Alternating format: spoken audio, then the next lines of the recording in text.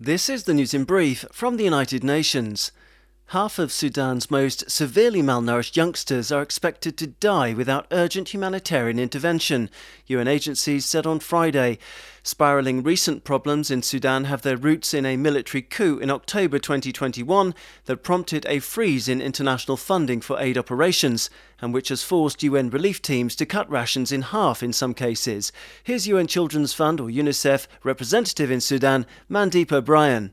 As we speak today, 650,000 kids are suffering from severe acute malnutrition. If not treated, half of them will die. Ongoing political uncertainty has also weakened state support structures for struggling families in Sudan who've had to contend with dramatic food price hikes and intertribal violence, according to the UN World Food Programme. It estimated that by the end of this month, up to 18 million people could go hungry every day, a rise of 3 million since the lean season started. After lashing parts of Puerto Rico and other Caribbean islands with 140 km/h winds, Hurricane Fiona is expected to make landfall in Canada late on Friday and Saturday. The UN World Meteorological Organization, WMO, said that Fiona would hit as a powerful hurricane-force cyclone with high winds, storm surges and heavy rainfall likely.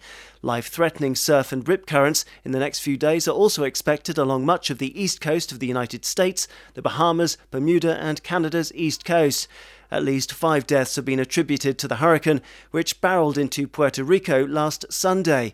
Aid agencies reported torrential rains and considerable damage, including power outages, landslides, fallen trees and power lines that made roads impassable and caused a bridge to collapse. From the UN Weather Agency, WMO, here's spokesperson Claire Nullis. So in Puerto Rico, more than 40% of the island was covered with 15 inches of rain, so that's 380 millimeters of rain. There was a maximum of 32 inches, which is 800 millimeters in 48 hours in some parts. I mean, these are just absolutely enormous quantities of rain. Almost 7 months to the day since Russia's invasion of Ukraine, UN-appointed independent human rights investigators said that war crimes have indeed been committed in the conflict. The finding came in the first report by the Independent International Commission of Inquiry on Ukraine, which was set up in March this year at the request of the Human Rights Council's member states. Much of the Commission's work focused on investigations in the regions of Kiev, Chernihiv, Kharkiv and Sumy, where allegations of the most serious rights violations were made against Russian or Russian-backed forces early in the war.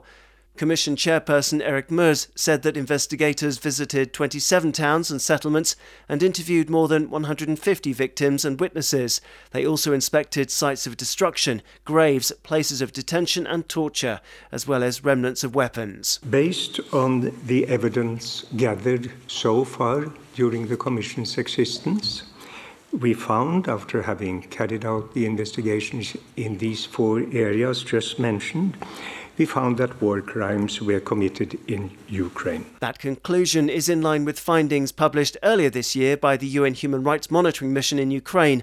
It documented unlawful killings, including summary executions of civilians in more than 30 settlements in Kiev, Chernihiv, Kharkiv and Sumy by Russian armed forces while they controlled those areas in late February and March. Daniel Johnson, UN News.